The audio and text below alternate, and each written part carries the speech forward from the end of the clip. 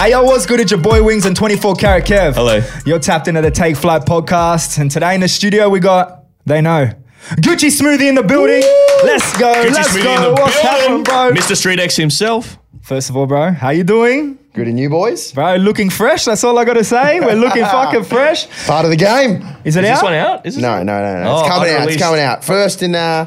First in best dress, boys. Come on. You know the date? Like, is it a soon thing? 13th to the 9th. That's the next Wednesday. Next Wednesday? Wednesday. All right, Yep. let's go. Come on. What? This will be out by then. So by the maybe time it this came comes out at the same Yeah. time. Perfect. Possibly the day before.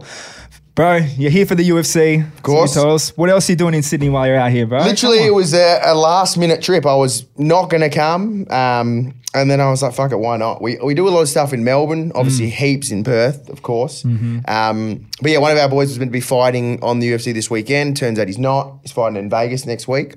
So I'm going to go to that.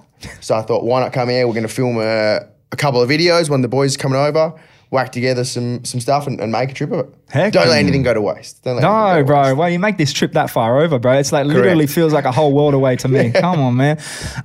Bro, before we get too carried away, look, I don't know a whole lot about your past story. Yep. I don't know if anyone else who's listening at home knows a whole lot. So let's take it all the way back, bro. Can you tell us a little bit about, where StreetX began and you'll come up from that, bro? So pretty much from school, like it'll be 12 years in December of the business. As a brand and like a standalone thing as what it is now, it's probably been 4 to 5, but then the last 3 years it's done really well and taken a whole nother level. But pretty much when I started, I was just a kid at school. I always wanted a business, but I had no fucking idea why. I mean, no idea how to do it, sorry. And I was like, one, why on earth would anyone buy something from a kid in Perth? Like I had no cool backstory. I had no come up. No, I'm not from the streets or anything like that. I was like, what the fuck what's my thing? Like I love obviously brands and I love buying shit, but I want to do it myself. I don't know how. So what I came up with was pretty much, I don't know how to fucking run a brand. I don't know anything about it. I want to start a store and then I want to bring in and curate all the brands that I like that sort of tell a unique story and that aren't in Australia. So then I can help build what I want through them. And from there, we got about probably 10 or 15 different brands, made a lot of cool connections in, say, New York and LA and went over and met a lot of the boys. And we sort of became friends and it started working and I was like, oh, wow, people actually buy this shit. This is pretty cool. And originally it was meant to be an online store and I was just a dumb kid, sort of like, man, this is going to kill it. I'm going to be like, at the time it was when like Karma Loop and MLTD were things. Shout out Karma Luke, bro. Yeah. Provided Most me with a whole lot of limited clothes back in the day. Come on. And I was just like, why does everyone buy this stuff? Like, I want to get stuff that the stores here didn't have. And at the time, there was probably one store at home. And they were just old dudes. And I was just like, yeah, you guys are cool. And I always tried to get a job there. And they were just like, nah, like you're next in line. And I was just like, oh, you're not giving me a job. My school's not telling me I'm fucking smart enough. Well, I'm just going to do it my fucking self. Hectic. That was just the thing. And I was like, these guys are just dudes who do it. Why can't I do it? So I went and did it and then started it. And we started originally as an online store. And then it went into the idea of I just had a mate who had a gallery. And I was like, oh, can we do a pop-up? And I didn't really know what a pop-up was. I just sort of seen this was when Instagram was like literally in its infancy. Fresh. Was just like, oh yeah, a pop-up's like where you just put stuff in a shop and open temporarily. Yeah, Googling pop-up. Yeah. So I was 20. I just turned 20 and was just like, all right, let's give it a crack. Did a pop-up and sold a bit of stuff. And then probably 6 months later, did another one, sold a bit more. And then I was like, oh, let's make one of our own teas. Gave 50 away or maybe 100 even. And then fast forward to about a year and a half, it got to the point where, well, we're actually selling a few things. And by selling a few things, I was like, we did like $1,000 in a week. And that's where I was. At that like, time, yeah, of course. exciting stuff. Like I remember the first few weeks when we first opened an extended pop-up, I remember one of the weeks clearly we did $60 sales. And I was just like, I was living at home in my mum's basement and I was driving to and from the gallery every day, just eating fucking tins of tuna and just being very basic. And I was like, oh, I thought I was killing it. And then a few weeks we get like $1,000 here, a couple of $1,000 there, back to 1,000. And I was like, fuck, this is pretty sick, eh? Like, fuck, I'm crushing it. Fucking businessman here. And then from there, it sort of it kept going. And I was like, oh, a year and a half in, I remember to this day, there was this other streetwear store that was irrelevant near where our pop-up was, where our second pop-up. And I remember this dude had Facebook and he was like, we're closing down. And I was just like, sick. Yeah, so I was like sucked in and went to that landlord and I was like, hey, like, is that store available now? And the guy was like, yeah, how do you know? And I was like, I saw on Facebook the guy's closing down. And he's like, oh, cool, do you want to look at it? And I was like, yeah, walk there. Literally never been there before. And I was, yeah, I'll take it. And he was just like, oh, you sure? And he's like, yep. And I was just like, yeah. So I went to their office and didn't read the lease, signed it, and that was that. So looking back, obviously. Was that a long-term lease? 5-year lease. Oh, straight into a 5-year lease. Beast, bro. Beast. Hey, talk about just giving it a go, though. Well, that was the thing. I had no prior experience, no nothing, but I knew, like, the pop-ups, back then we were probably doing a couple of thousand a week, maybe. And for me, then I thought that was sick. I think, like, one of the teas we released 50 of them and they sold. And I was like, God, this is pretty easy, eh? So I just ran into that lease and I was just like, yeah, this dude's getting a pretty cool building here. Like, he can't be ripping me off. I'll just sign it and see what happens. And obviously now, looking back in hindsight, fuck all the fucking landlords now. But yeah, I know exactly what I'd do now negotiating-wise. Things have changed drastically since then. But again, it goes back to that root as I backed myself in and I was like, I can fucking do this. 100%. Having the effort in yourself just to give it a go at that point when you didn't know absolutely nothing. Even having a shop front, I don't know what it's like over there, but here, I don't know, obtaining a shop front could only be nothing but a scary thought. You know what I mean? Back then it was like, it was the same thing. It was just retail, again, in Australia hasn't been pumping for a long time. And this one store where we went, I don't think any store had ever been open for more than 3 to 4 years. Every business that had been there had failed. It was in this alleyway that backed onto a parking lot. And I was like, I reckon that's pretty sick. It's like that little hidden thing off the alleyway. It's not on the main street. We're not like your generic brand or store that's on the main road. It suits. Yeah. And I'm a young cunt who's got mates. We can have parties here. We can get away from the cops. And there's a lot of great stories from being in that location as we went through time because it ended up serving us so well because it was off the main drag. So you could get away with way more shit and we could do everything without any trouble. And how long did you actually stay at that spot? We got to the end of that 5-year lease. And by then, for like 5 years in, it was like, what was that, 2016, 2017. And retail was particularly dead in Perth. Okay, yeah. And I was like, hey, bro, look, there's all these empty shops in Northbridge and in the city. Here's an example of the rents they're paying. I want a fucking parking lot in an alleyway. Drop the rent. And it was just a dude and he was just like, nah. This one you posted about the other day. Yes, exactly right. And I was like, I obviously, by this time it was 4 years in, I said, cool, I had a bit of a clue now. And I was like, all right, we need all the power here. I want everything to be online. So if any of these dudes with the shops end up being like, time to go, bro, I was like, cool, see you later. You're good to go. Yeah, so that was always, it's very much, I suppose it links very much to music because a lot of these artists, if they don't need management or the label, they can do shit all themselves. 100%. And for us, it was very much the same thing. I was like, this store is where our business started. That was the focus for so many years and not doing online because I was like, oh, we're this cool little brand. Like everyone has to come to the store. And I was like, that's very small thinking.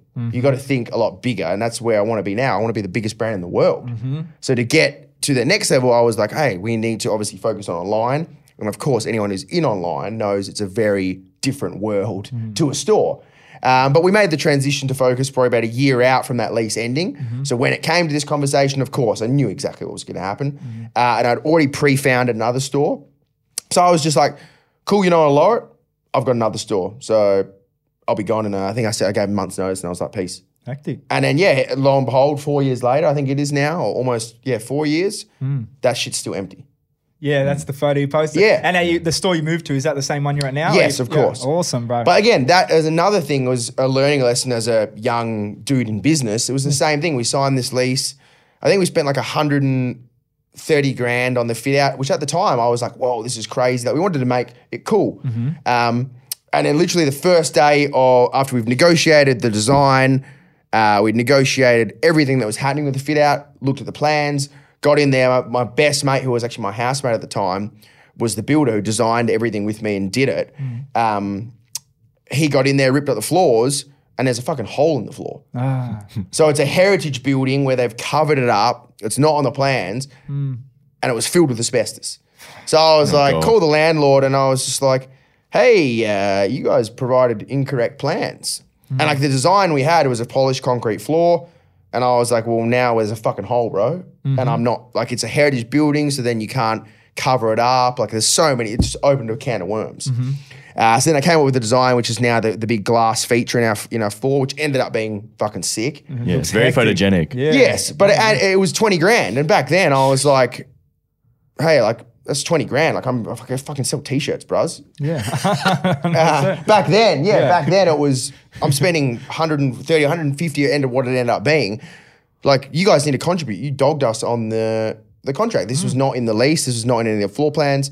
Lo and behold, long story short, we ended up getting a bit of cash, but it was just like a big fight with the landlord. Yeah. But we got it done. And then literally the day we opened, we didn't sleep and finished it off that night and woke up, and there was, I mean, obviously, mate, there was a line of a few hundred kids outside. Make you feel So it was like it. I had a coffee without even having one. Woke up and then there's hundreds of kids getting photos. That's hectic. Shit sold amazingly. So again, makes it all worth it. 100%, bro. That's a good little backstory. I got to say, that's a good little insight for all of us at home, bro. And the motto is, fuck Perth landlords. Yeah. Like, landlords everywhere. Yeah, 100%. And it's not even landlords, it's anyone, if it's management, apologies, Kev, but if it's anyone, landlords, management, anyone who tries to overly control, if you're an artist or if you're a brand owner and you're in business, you control your own destiny. Yeah, especially like you said, these days, it's very possible to do so. Man, it's like what we were talking about with that young musician who's blown up. It's like you need literally an iPhone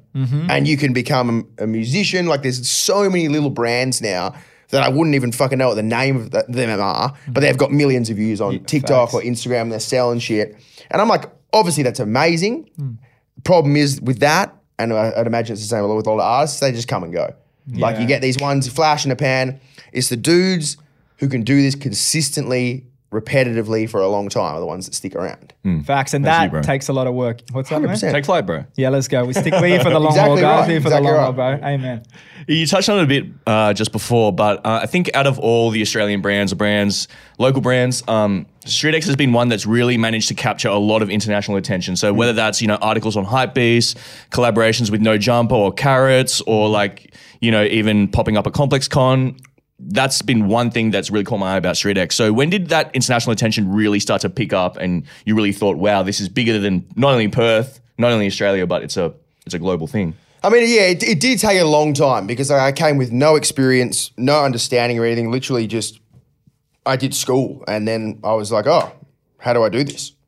So there was no one point, like everyone growing up, and even when I started it and still now, like they'll see some rapper or celebrity or someone wearing it and everyone's like, man, you must have just killed it off that drop. I'm like, man, this shit means nothing.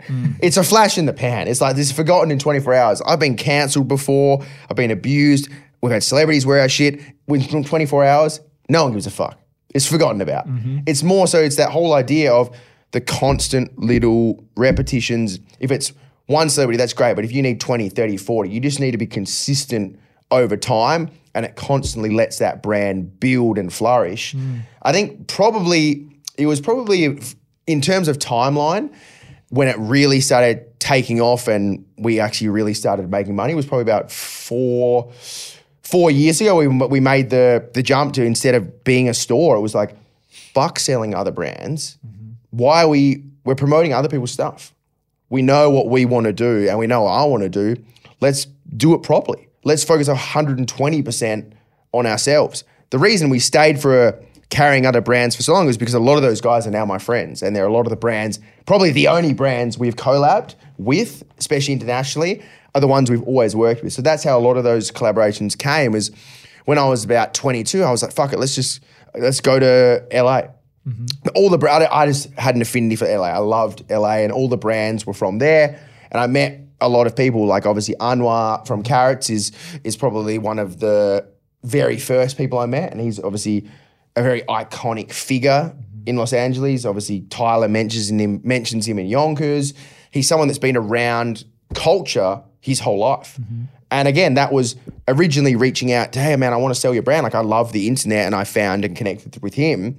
And through that, we actually became friends. And I think that links back to the biggest thing that sort of helped our international presence and our domestic presence is links back to as a business owner or as a brand owner or just as a brand in itself, at the root of it, you have to be a good person. Like if you're a fuckwit, no one's going to work with you. The money will be there and that's great. But again, it will be a flash in the pan. You can get paid, but some people will just start using it. They'll be like, oh, that's the money guy. That's the guy I can get money off. That's no one. When he's there, I'll wear the shit. When he walks out, I'm going to get changed. It's always been about relationships. And it's always been building that rapport with people because you never know who you're talking to. Hey man, that's everything business-wise. But that, like you said, it doubles into the music world for sure. It's the exact same. Relationships are everything, and people who don't think so are destined for failure. But even that, it's like, I love the concept of that because you get dudes who talk about relationships and then dudes will talk to you because of who you're with. Like every time, the last time we did the Kid Leroy pop-up in Perth, there was probably 1,000 to 2,000 kids outside the store. Like it was mayhem. Every news agency in Perth was there. And I was just like, I've never had that many dudes hit me up. Like, bro, what's good? And like dudes, guys my age, grown men, like standing outside the store, like, what's up, Dan? Bro, like, and I'm like, you're not coming in. Was one of them your old landlord? But like, it's just so amazing watching like people just leeches and people just come out of the woodwork. You never know who you're talking to, but like you just need to go into conversation. It doesn't matter if you can't get anything out of that. That person could tell someone who tells someone who tells someone who might buy a t-shirt. Facts. Or might introduce you to someone. Like all that matters is that you are a good person at your core and that's going to flow through. Like you don't need to worry about, fuck, I have to get into this fucking party to shake this dude's hand. Dude, that guy's going to forget you by tomorrow. Been there. I've been to all the cool parties in Paris. I've been to all the funny stuff. Dudes are just checking out dudes. That's all it is. Hard, bro. Yeah. Already know, just saying, this is going to be a hectic snippet, bro. That was hard, bro. Yeah, hard, there's no more facts. Like, I don't, that's the Knows best. how to drop a quotable. The amount of facts in that 30, 40 seconds, perfect, bro. Come on. Yeah. You just mentioned collaboration a little bit there with Carrots. Yep. So that's another huge part of the StreetX brand has been all your really great collaborations. So nowadays it feels like there's just so many. You know what I mean? It seems like nowadays when you look around, there's sometimes more collaborations than general releases. So with a brand like StreetX, how do you keep those collaborations really kind of unique and newsworthy in 2023 when there's so much noise? I mean, that's one of the blessings and the curses of my existence is I'm a people person. I love talking to cunts. I love going out. If it's partying, training, doing whatever, like I love existing and I love being with people and culture. And that's how all the collaborations come about. And of course, the curse with that is you can't overdo it. You can't do too many. You can't dilute your brand because the big focus needs to be your brand, not someone else's. So that's been a learning lesson because I want to fucking do everything. And that's where I've had my staff pull me up and my team be like, bro, you can't do everything. You're going to burn out and we're going to burn out. And that's what's happened where we've been through that where I think it was last November and December, we had our biggest November and December and year ever. And it got to January and I was like, oh, let's go. And the boys were like, man, like, what are you fucking doing? And for me, again, this was completely on me. I was just like, what? Let's go. But you have to take into account like your team and everyone around you, the well-being of everyone needs to matter. So it's keeping that going and keeping the balance. Like I love just adding in things like that. Like this trip, I planned to go to Vegas 3 days ago. And I told one of the boys, let's go. And he goes, I can't come. So I got the next guy. But it's one of the things where I'm definitely, I need to improve on for sure because that's a big thing is you need to be planned out and do things. But then again, you need to have speed and be adaptable. Yeah, if you can be on your toes, especially in the world you're living in and what you're doing, man. Hey, it's worked for you this far. And in terms of collaboration, I think the biggest thing that came out is I love this shit so much and I love producing if it's clothing, experience, activation. Like we've always tried to do since the start, the biggest thing that we've always tried to do is provide an experience. Like we never had the money to do, oh, let's do the culture thing and get a fucking cunt with a barber and a DJ and build these crazy stores. I was like, I don't want to do that. That's not what I want to do. I want to build my own personal experience and story. And I think one of the big things inspired me was A-Life Sessions, which they used to do fucking 20, I think Drake played there in at the A-Life store in 2008.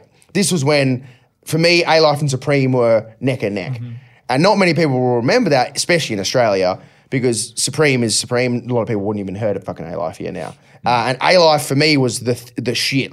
I was lucky enough, my mum took me to New York and I got on the subway and I was like, I have to go to this store. I was fucking 15 years old by myself and I hadn't hit puberty and I bought every t-shirt in XL because I was like, I want this shit to last for ages. And the chick at the store was like, what the fuck is wrong with this kid? And I was just so inspired. I was like, as a kid, I was like, how can this be brought home? How can I bring this culture home? And then for me, one of the coolest things we did was so long ago now, and it was with Anwar. It was our 5-year anniversary. The first brand budget we ever got was from New Era, and they gave us $5,000, I think, to do a party. And I was like, yeah, man, we're fucking killing it now. Let's go. So I called Anwar. I was like, hey, do you want to come do a party here? I got $5,000. And I was like, do you know any rappers? And he's like, yeah, for sure. Let's do it. So we did like a 5-year StreetX Carrots tea, brought over a Boston rapper, Cousin Stiz, who at the time was fucking sick. He had an album called Monda that was awesome. So we did this Monda, StreetX Carrots, New Era tea, and did a party in the store, which was my recreation of the A-Live sessions. So for me, I mean, no one would know that, but for me, I was sitting there like, whoa, this is so fucking cool. And even now, looking back on that, I'm like, wow, that's so small and minute. But at the time, it was great. It was a great way to bring that world. Like when we brought Anwar to Perth, every person was stopping him for a photo. And it was so crazy to see, man, like I've been in this world now, I think at that time for 5 or 6 years. And I was like, I'm so numb to it. I'm so used to it. But then when he comes to Perth, everyone was like, holy fucking shit. Yeah, because I've been around it for so long. And now to expose that to our community was so sick. That's awesome, bro.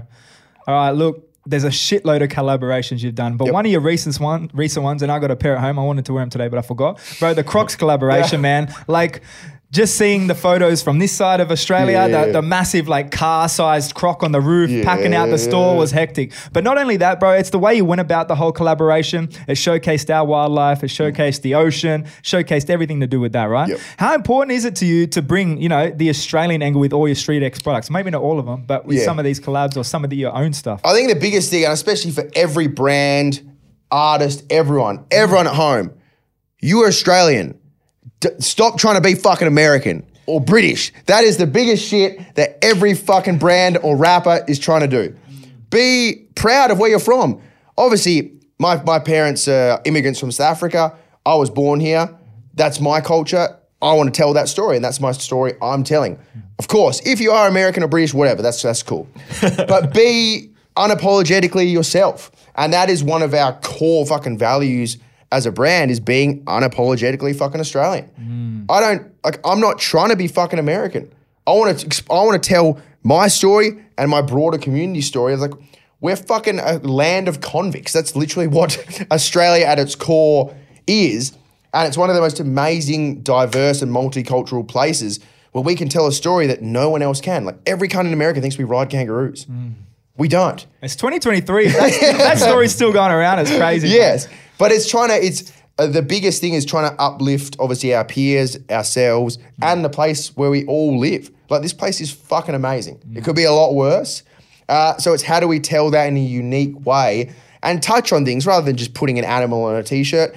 How can we tell a story through products or fabrics or silhouettes that expand on the Australian lifestyle? Almost like you look at an RM Williams, obviously a very different world, but they've been so uniquely Australian since the dawn of time. That's why they've succeeded so well. And then you look at like American brands, you look at Atlanta or New York or LA, they've all got an aesthetic that you can see and you can understand. They're not trying to be someone else. And that's the problem I find with, I love it because we're definitely trying to be ourselves. Whereas you look at so many brands or people or artists, whatever it is, you've got to tell your own story. You've got to be authentic to yourself. Can definitely co-sign that statement. I don't think there's, again, I don't know every brand in the world, but I don't think there's any brand as themselves as StreetX though, bro. Oh, just yourself, really. Like just your persona. This is the first time I met you, but your persona that I see online, which right now feels like you, all right? It's not put on. You can see it across every one of your videos, every one of your releases, you know what I mean? It's hectic to see. But that's the biggest thing is like there's nothing worse in the world than meeting someone you idolize or someone you follow on social media and you meet them and they're a fuckwit. It's like you've got to be authentically you. You've got to be yourself. Like there's no point being someone else. That other person's always going to be you. I remember one of the first things I remember from studying when I was young is the incumbent always wins. If you just go into an industry or go into a market and try to do what they do, they're always going to beat you in the long term, even if you got more money. Like you need to disrupt. You've got to be different. And for me, I know a lot of people think I'm whack. A lot of people think our shit's whack. But the dudes who love it and the dudes who fuck with me and the brand absolutely love it. Amen. And that's all that matters. Amen, bro. Yeah, let's keep going with these collabs, bro. Some of our favorite collabs, we're going to go through a few. Yep. And if you can just give us like a little quick backstory on it, tell us a bit about it. I think it was only a few months ago, the Ben Cousins one. You even come through with the cards, right? Yeah. Where did that link up come from? And tell us a little bit about that. So for me, I think like going back to our brand and the personality and being authentically you, a big thing with that is like, you got to back yourself in. And I love the idea of we've always try to work with artists before they blow up. Kid Leroy, we did his first ever Sydney show. It was 300 cunts. Stormzy, we did his first ever Australian show. And that was like him and Toby, his manager at the time, came over and they were just like, Stormzy was like, yo, you got any drinks? And we were just drinking at the store and then we walked to Jackrabbit Slim's and he played the show and it was fucking insane. And now he's literally a global superstar. When you say he did his show, sorry, I didn't know this one, you might know. Yep. You brought him out or So we worked with the agent who brought him out and then we ran the Perth show. So we did like a pre-things at our store with obviously all my mates and they were psyched. Of course. And then Stormzy. It was literally just Stormzy and Toby. They travelled just the two of them. And then he played Jackrabbit Slim's, I think Laundry Bar. He played 4 shows. I can't remember where the other ones were. Yeah, but for us, it was like that was huge. That was when Shut Up had just come out and he wore head to toe StreetX, was the most down to earth. Goes back to what I was saying before, a literal normal person. Was such a good dude and was so humble. Hectic. And then, to go back to Ben Cousins, for me, that was one where growing up in Australia, I never played AFL, but obviously if you're Aussie, you can. It's always fucking on. You can relate to it. It's such a cultural icon of Australia. And I just loved, he was such an icon. It was like, he was the David Beckham of AFL. I grew up loving soccer. So I loved like the Beckham and seeing these guys. Cuz was like that. And then he went off the rails and it was so heavily publicized. And like, imagine if that happened now with social media. He would be like a mega star. And it was insane to sort of see that as we were growing up, and I was in high school at the time, and it was like, he was just so scrutinized everywhere he went. And then I was sort of just like, fuck, I'd love to one day work with him. Like it was he was the man who was at the top who lost everything, was at the bottom of the fucking barrel in jail, was the worst of the worst. And then I was just one day, I actually posted my story, I was like, fuck, someone's got, like it's Perth. I got to know someone who's mates with Benny. And one of my mates hit me up and was like, yo, I can introduce you. And we had a coffee together and he was so standoffish, He was just like, who is this? Yeah, who is this fucking little kid, I wasn't a kid at the time, but he was like, who is this guy? And I was like, bro, just listen to me. I was like, let me make something and tell your story and tell this story with our brand and we'll crush it. And he was like, oh, yeah, like, cool. Like, obviously, he didn't have Instagram, didn't have anything. He was like, oh, yeah, you sell some T-shirts, mate. Yeah. And it was, like, long story short, we ended up shooting the content and we sold fucking, I think, 4,000 T-shirts. Jeez. Like, it was crazy. It was, even I didn't think it would go that crazy. It was like a cultural phenomenon. Moment, because bro. it was his first return to the public eye. Like, he'd been just vanished for so long. Amen. And then we'd done 2 together, and actually I'm going to the UFC with him this weekend. There we go. Yeah, so we've actually become hell mates, and he's fucking crushing it now. He's clean, he's successful, he's back with his kids, like he's amazing, back to being what he was. And he's on the trajectory to get back to the top, I reckon. Hectic. And for me, as a brand, like if I look at it from that brand outside of personal, for me, that is the perfect collaboration. Working with someone when they're at the fucking bottom. And then you work with them there and then they rise to the top. You're going to be friends with that person forever. 100%. Shout out Benny Cousins. Shout out Ben Cousins, bro. Yeah. Keeping on the sporting tip, or kind of sporting tip, my personal favorite and I was very surprised when I saw it. The StreetX collaboration with the Texas Rattlesnake, Stone Cold Steve Austin. Bro. I was like, there's no way this is real. Yes, and it was real. Yes, it was it's real. WWE license. Yeah, You sent me the shirt. It had the tag with WWE on it. How do you go about this, Man, bro? we've ripped off so much shit. I've had quite a few cease and desists and that's what streetwear. I mean, I hate that word, but that's what this is. It's nothing is original. Everything's a reference. Everything's imitation, and that's what it is. It's telling your own story, your own way. And the one thing I loved about the WWE shit, obviously we couldn't get them in the shit, so I was like, what's the next best thing? So I was like, of course, I want to fucking make a video. I was the referee. My mate's a pro wrestler at home. Shaved his head for it. It was ripped as fuck. We made this sick little video with minimal budget at the time. So again, if we could revisit that now, we could, Huge. Yeah, we could crush it. But that's, again, is a story. I grew up as a kid. I've still got about 30 figurines of those wrestlers. I grew up loving that shit. Hey, does anyone want to buy some? I still got some in my garage. Just like, anyway. They're probably worth a lot now. Yeah. But that's what it is. It's like being able to tell your story and your community's story in your own way. And for us, being obviously here, WWF and WCW was the real shit. Amen. Getting that opportunity, I was like, man, this is so fucking sick. Yeah, that's a moment in itself for yourself, for sure. bro. A big one that we didn't talk about the other day with someone we had on the podcast, East vs. West, East meets West, G'd up StreetX, bro. How did that one finally come about? Fucking hell. All I've said so far about being authentic, the one reason I fucking like Mr. Parko is he's an absolute fucking freak. And it's all lie. So that's why we fucking get on. along, yeah. Because he is an absolute creature and I'm just as much. But we're very, very different, but we've got so many similarities. We've been in touch fucking, mate, for 6 or 7 years, if not longer. Since when we both started, we would exchange messages. I remember years and years ago, he messaged me offering me a contact for some fucking slides. And I was like, oh, that's pretty cool. Nice cut. And we just sort of stayed in touch. And then, we've always chatted. And then eventually we've partied quite a few times together and had a bit of fun. And then we just sort of like, fuck, why don't we do something?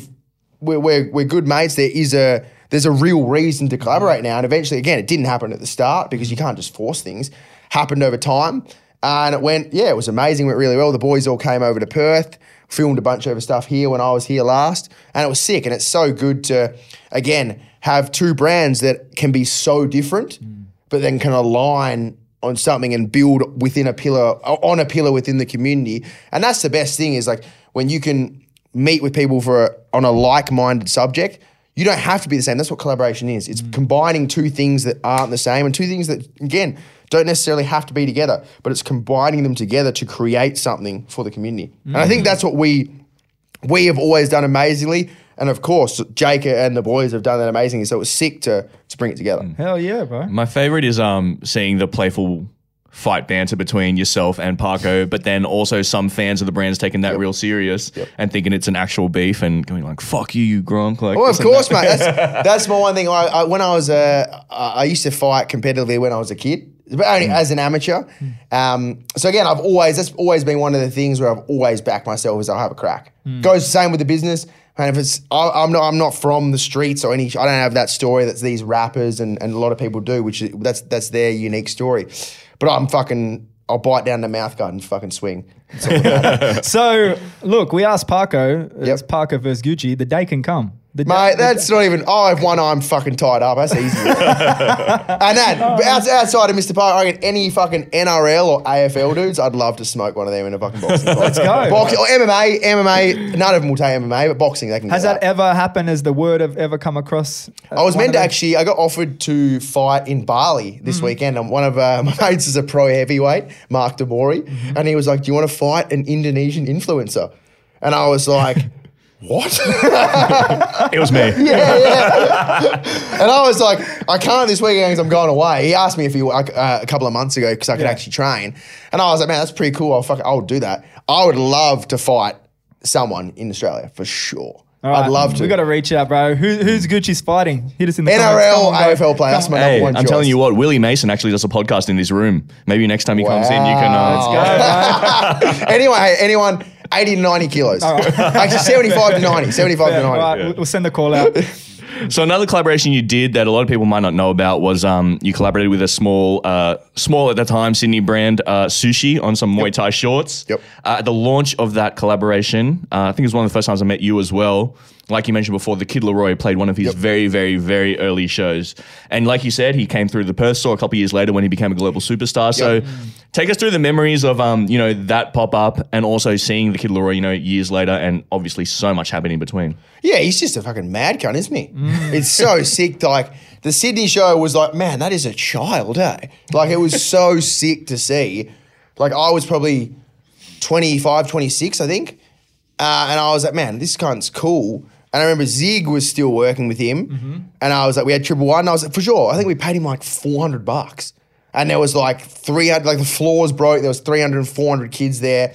It was fucking wild. Adam 22 was like, man, this kid fucking rules.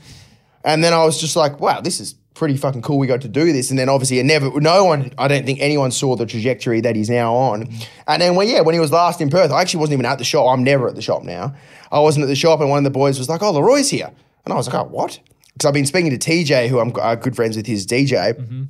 And he's hit me up and was like, hey, Leroy wants to do a pop-up. And I was like, oh, cool. Drove to the store and he's just like, man, do you mind if we can do a pop-up? Like, do you want to do a pop-up tomorrow?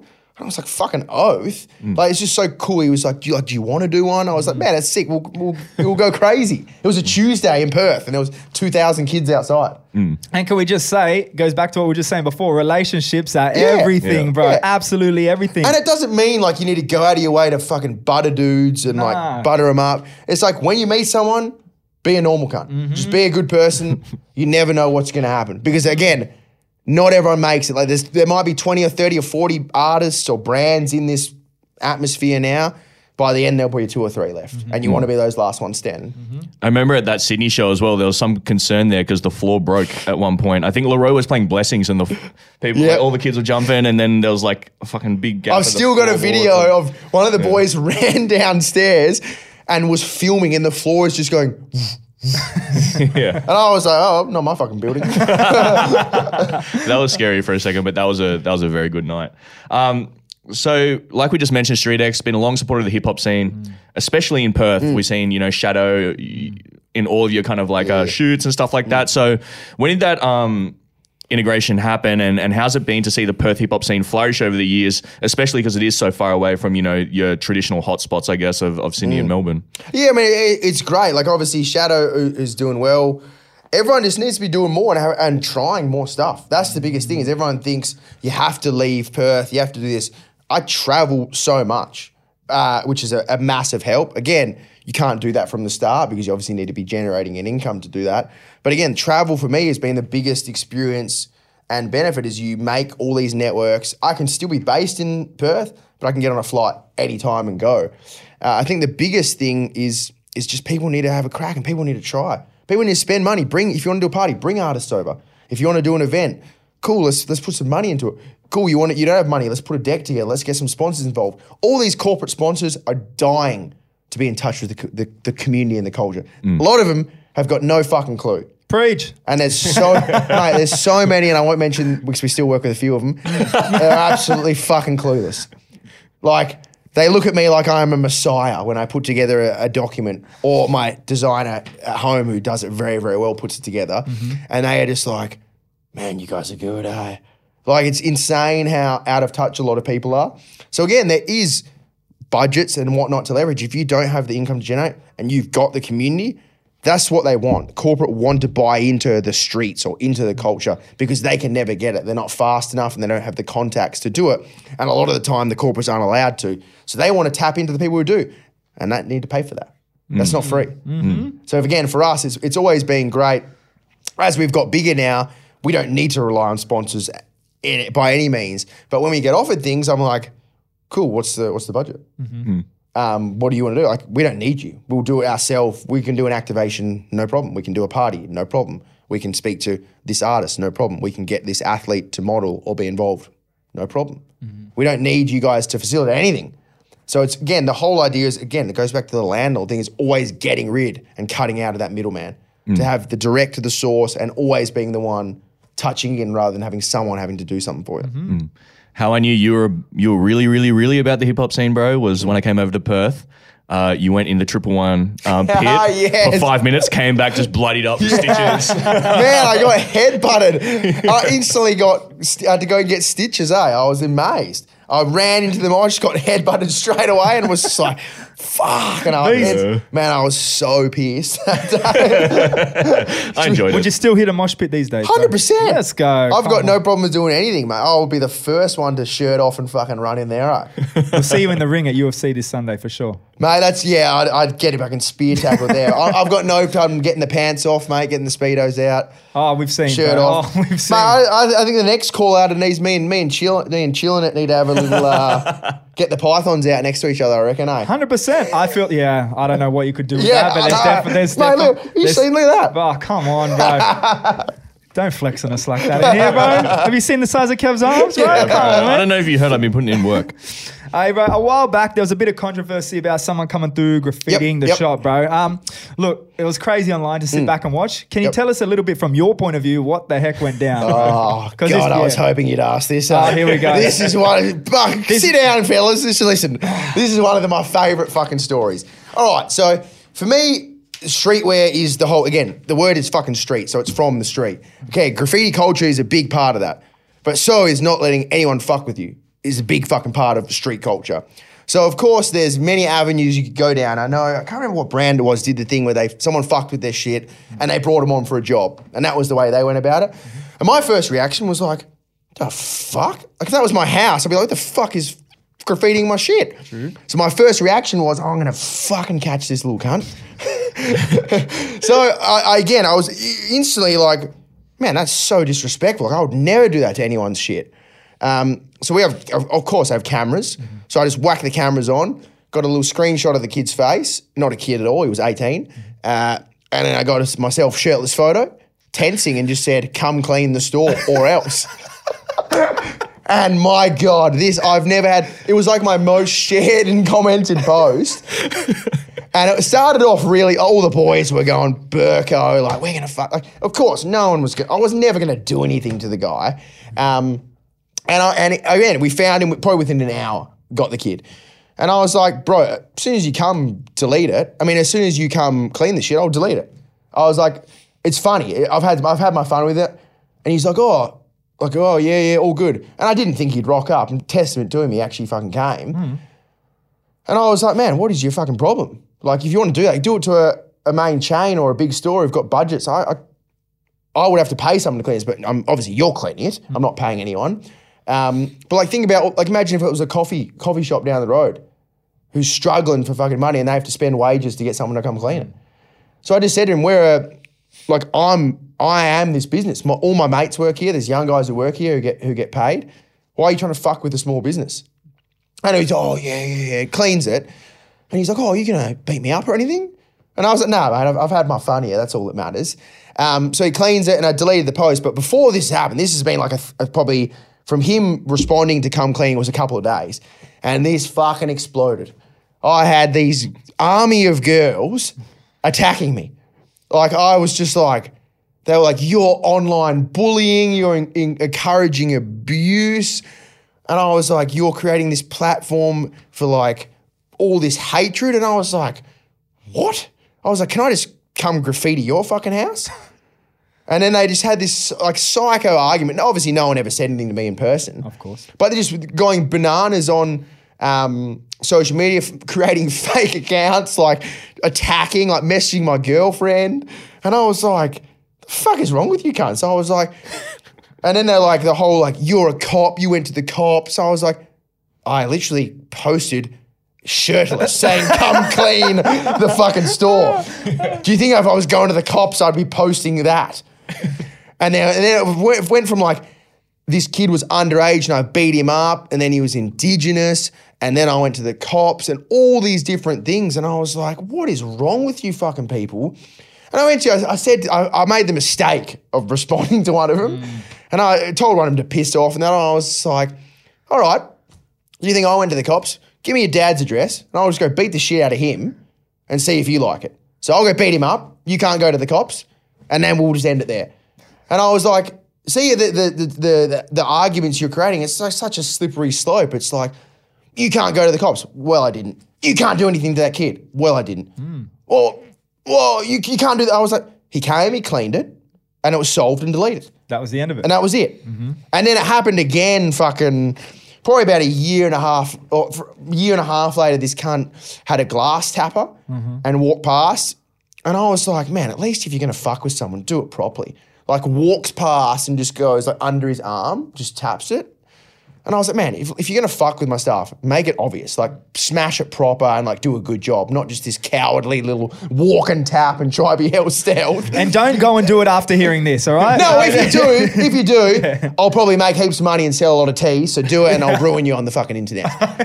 Good point. Because the glass tapper one went even more wild because this kid, we got caught in within, again, 2 hours. And I was like, glass is fucking expensive. You know, like storefronts, big panes of glass is very expensive. So if you're going to break it, go all out and fucking break it. Don't just do it half-assed. So ended up, we got him, same thing. I just did my little post. Come in, mate. Come clean it up. Within 2 hours, found who he was. Message, oh, man, I'm so sorry. I was so drunk. And I was just like, dude, you're trying to be all staunch when you're there doing stuff like this. And then me, of all people, calls you out and you just back down instantly. And just instantly paid for it. And it was like sorted then and there. But then the same thing, the post exploded. It was like, you're encouraging abuse again. I'm like, no, I just sorted it way faster than the cops could do. And like you go to the cops and it's like, hey, fill out this. And it's no fucking way. Nothing will come from it. Never am I doing that. It's like, it's so much easier. We've had very minimal shoplifting things where it's like grab and run. And when we do, same thing. Like this was years ago, never blew up like these graffiti and the glass incidents. But like those were the funniest things, the glass and graffiti, because it just got sorted so quick and people went so psycho. And what I did miss on the graffiti one is we ended up making a tea, ripping the whole saga. I think it was like 15 grand. So we ended up donating 3 grand to 3 different charities because I was like, you cunts are just freaks. I was like, let's make even more fun of this to fuck with you even more. Let's pick 3 charities to be like, you guys are acting like you're all this virtue signaling, saying what we should do. I was like, all right, let's do it then. Come on. You want to be a pillar of the community. You say, I'm such a fuckwit. Do some shit yourselves. And then, again, it didn't listen to any of these freaks, but a lot of our community loved it and really gave such great insights to different charities, and we donated to 3 different charities.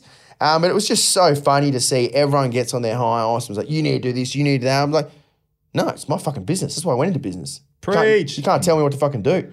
If you want to do it differently, go do it yourself. Don't fucking try and tell like someone else what to do. And long story short, don't fuck with StreetX in Perth. Do not fuck with StreetX in Perth. Exactly. You'll find you in an hour, bro. Like, what's the use? What's the use? Exactly. All right. Coming through and selling that t-shirt afterwards, right? Yep. Everything you've done, bro. You do a whole lot of unorthodox marketing, let's say. Yeah, 100%. Let's call it that for sure. Recently, you had the competition where you had people pulling their hands on the shipping container. All right. How do these ideas come about, bro? Because do you guys sit in a boardroom when you're like, all right, what fucked up things can we get away with? Like, where does it come from, bro? I mean, that's the biggest thing is always being, again, goes back to what we spoke about before, being unapologetically ourselves. The whole thing is trying to be as authentic to us as possible and whole thing is do shit that other people aren't doing. So if we see someone doing something, it's like, fuck, we're not doing that. We always try, and I really try and minimize looking at what other people are doing. Obviously, always see and enjoy what other people are doing. But again, once we see that, it's like, fuck, we can't do that. We need to really hone in on what it is we do. And I think that's what we've done really well. But the idea is, I think on the front, it looks like, oh yeah, it's all just Dan doing this. But we've got a great team of young guys who all contribute massively. Like some of the ideas might be mine, some of the ideas might be the young boys, but I'm very much like ADHD. I'm like, let's do it. Let's do that. Let's do that. Let's do that. So I want to do everything. So the team really brings it together and stops me from going 300 things at once. Okay. And it goes, cool, let's do that one. Again, I'm sure they'll listen to this and be like, this fucking cunt still fucking tries to do it all. But yeah, we try and really pick things that, again, really change the market, and we want to evoke a response from mainly, again, our community. We want our community of followers and customers and friends to really fuck with it. We want them to get the maximum enjoyment out of it, because that is what marketing is touching in with your community and building something for them, rather than trying to be like, how can we fish and bring new cunts in? We're focused on what we've got. Amen to that, bro. Whose idea was, I'm betting it's yours, was the subliminal billboard? No, that was not. It was Mr. Tom Sweetman, who's our fucking master designer.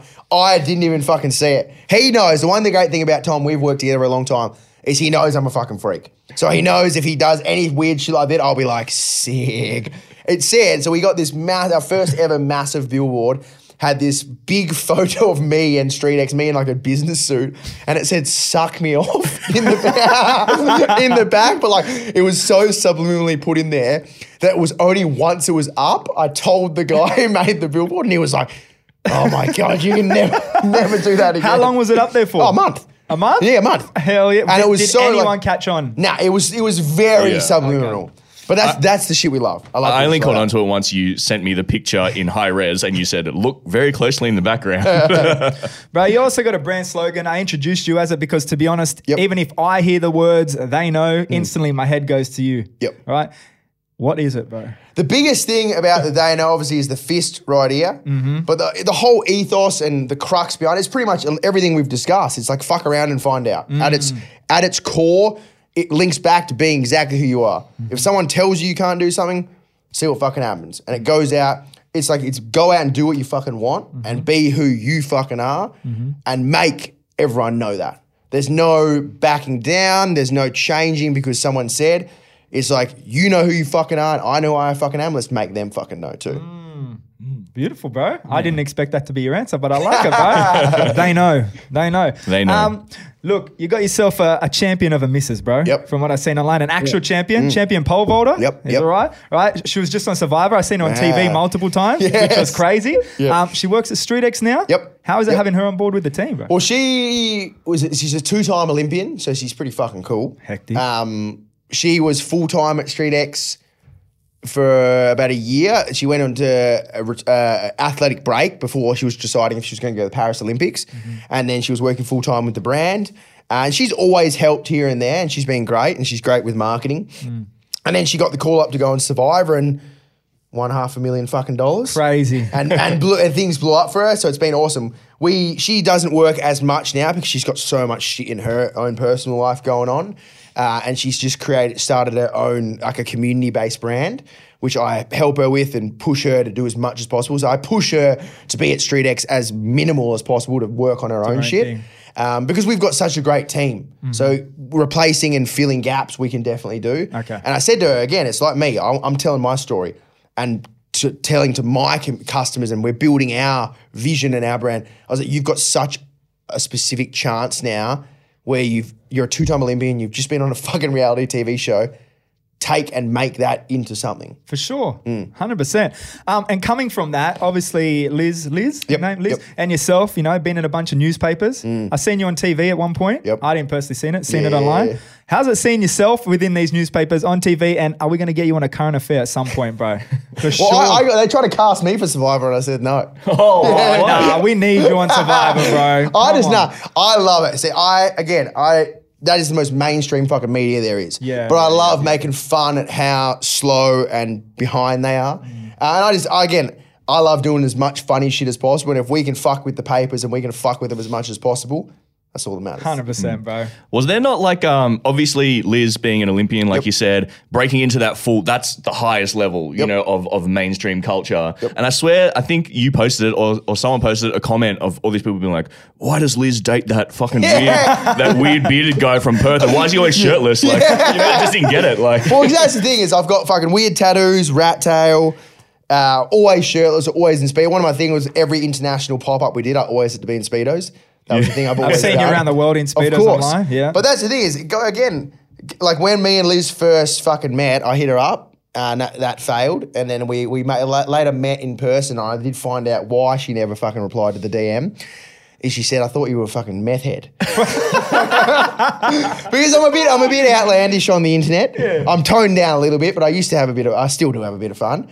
Again, that's me being me. I'll have a crack and I'll do whatever. I'm not that polished, expected fucking brand owner. If someone wants to drink, I don't give a fuck who you are. I'll drink, I'll party, I'll do whatever, I'll train. I'll get in there and do it. I'm not the person who needs to be polished. I don't need to make sure the photo's perfect before I post this. just go with the flow. Yeah, beautiful, man. So Gucci, you dropped a lot of free game on this podcast. So for any of the upcoming brand owners, designers out there that are looking to really take their brand to the next level, what's some last pieces of advice that you can really give to them now? I think the biggest thing is to get out there and have a crack. The amount of times I've been told I can't do it, the amount of money I've fucking lost. I've been in debt heavily before and thought I'm never gonna fucking. I was in 80. Like one of the best stories I've got is I was in $80,000 debt, and I had to beg my dad of all people for a loan, and he was like, if you don't pay this back, there's going to be fucking severe consequences. And it sort of hit me. I was like, man, I've fucking put my life aside to do this business and I'm a fucking loser. I mean, my bank account was, I had 2 bank overdraft accounts, like from the bank, that they were both minus 40. So I was 80 grand down and I was like, what the fuck is wrong with me? Like, how fucking shit am I at this? And I ended up clawing back from that, paying my dad back. And I was just like, man, this was a fucking turning point. You can't just take shit for granted. I thought everything was easy. I was spending money like this, and it catches up to you very quickly. Obviously, thank God I've never, and I never will be in that position again. But all these young dudes now, you've got to look at it as like, there's so much opportunity. There's so much free media. Like TikTok, when I started, it was when Instagram started, when Facebook was starting.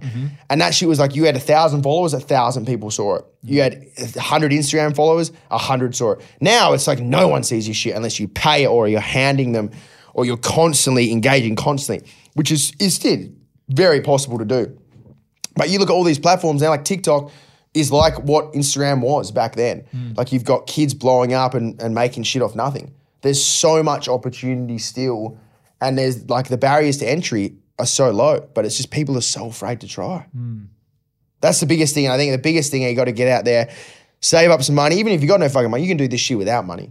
You can build a community without money. You don't need to sell anything to that community. You need to build the community. And I think that's what everyone forgets. The biggest thing, I don't give a fuck how good your t-shirt is. I don't give a fuck how good your hoodie is. No one gives a fuck if you don't have a community. Same, you look at the Mona Lisa. The Mona Lisa is what it is because of what it's been built to in society. If you took that in the middle of fucking nowhere and put it on a t-shirt, no one gives a fuck. No one gives a fuck. No one's buying that shit because of that photo. Like you look at the Supreme Box logo. It's the age-old thing within this industry. The Supreme Box logo is the most iconic pretty much t-shirt ever released in streetwear. Is that logo is so simple and so basic, but for what that means to anyone who's been in streetwear is like, it's one of the most iconic things ever. Like it's changed the game, and that's what building a brand and a community is. Still see all of those brands that have done it for so long. Community always has to come first, and then of course the profits, which everyone looks at, will come later. Yeah, and on the music side, I guess that's also, it's like you can be a great rapper, you can say a million metaphor similes in 1 minute, but it's like, what do you actually stand for? You know what I mean? Yeah. What message are you actually conveying to the But listener? you've got to be yourself. Like you look at like a J. Cole or a Russ who've taken again, someone like a Russ specifically who's been outcast and been considered whack by so many people, stuck to his guns, you stayed authentic to who he is, and so many rappers within the realm. You try and recreate someone else. Like everyone else who's been successful have done A, B, and C. You can't just do A, B, and C. You need to do D, E, F. That's how you can be successful. You need to take a different route. You can't do what someone else has already done. Right, bro. Coming to a close. We've obviously heard so many things that you've done to get to where you are. Is there anything that you've learned over time now that you would have done differently? I mean, again, I wish I'd traveled even more when I was younger, and then just gone harder. That's the biggest thing now. Still going harder. We're probably going to open a store in Melbourne next year, and then follow that up with Sydney. Ooh, is that an exclusive? It's coming. That's the plan. Yes, we've heard it. We've heard it. Yep. That's hectic, Yeah, though. that's Do you the know plan. where in Sydney you're holding it? Not yet. We'll go Melbourne first. Okay. Melbourne's first. We've got a 2-block radius we're looking at now. And then internationally, we'll continue to expand our distribution, and we've got a lot more collaboratively. We've got a bunch fucking coming up this year and next year. The calendar's pretty much loaded till the end of next year. So I'm excited, mate. So much fucking more in terms of what we can bring to our customer, what we can bring to Australia, and fucking help change and uplift the fucking market here. That's the biggest thing. 100%, bro. There's definitely a need for StreetX around Australia with what you do, bro. Are you opening the StreetX Sydney store next to G'd Up store? Ooh. Imagine that And then street, bro. Imagine the battle out the front. Oh, bro. Look, if that happens, I'll personally invest in putting a boxing ring out the front of the store just for this battle to go But that's down. where you look at like places like Fairfax in Exactly. LA. All stores. That's where you want shit together. You want all the rising tide lifts all boats. It would be 100%. an iconic moment. Anyway, you guys have that chat. All right, we've heard what's happening in the StreetX world. What about for yourself personally? Anything else? For me personally, obviously my life is the fucking brand. I do a lot of stuff outside of the brand, but again, everything I do is with the brand in mind and building that business and bringing on more staff, building the team, expanding as much as possible. I just want to put all my energy into doing what I fucking love and doing things that I'm like, I never had a chance to do this as a kid. I never had the chance to work with this person. I never had a chance to release this. We've got such a special moment now where we can make such a change. We can help change. Again, you're changing people's lives. You're giving, for us, our whole mission is to give every kid the opportunity to be the best version of themselves. And being that vehicle to give kids the confidence and the ability to change their trajectory in life. Like when I was a kid, I always wanted to be that cunt who came to the school with the freshest shit on, and recreating that feeling as simple as that might sound, it goes from there to then your confidence in life, your ability to be able to take that risk and do shit. If I can just make that difference to one kid who can go and create a business that changes fucking the world in Australia, I've done my job. Words of wisdom. Come on, Gucci, bro. Come on. Gucci for president, prime minister. What do we got out here? One of those. All right, bro. That's it. Look, thank you for coming through, dropping so much game, dropping your backstory. Hope everyone had a good time listening because that was a hectic listen for myself. Appreciate you coming through, bro. Of course. It's Thank Gucci you, Smoothie, boys. StreetX. It's 24 Karat Kev. It's your boy Wings. Let's take flight. We out.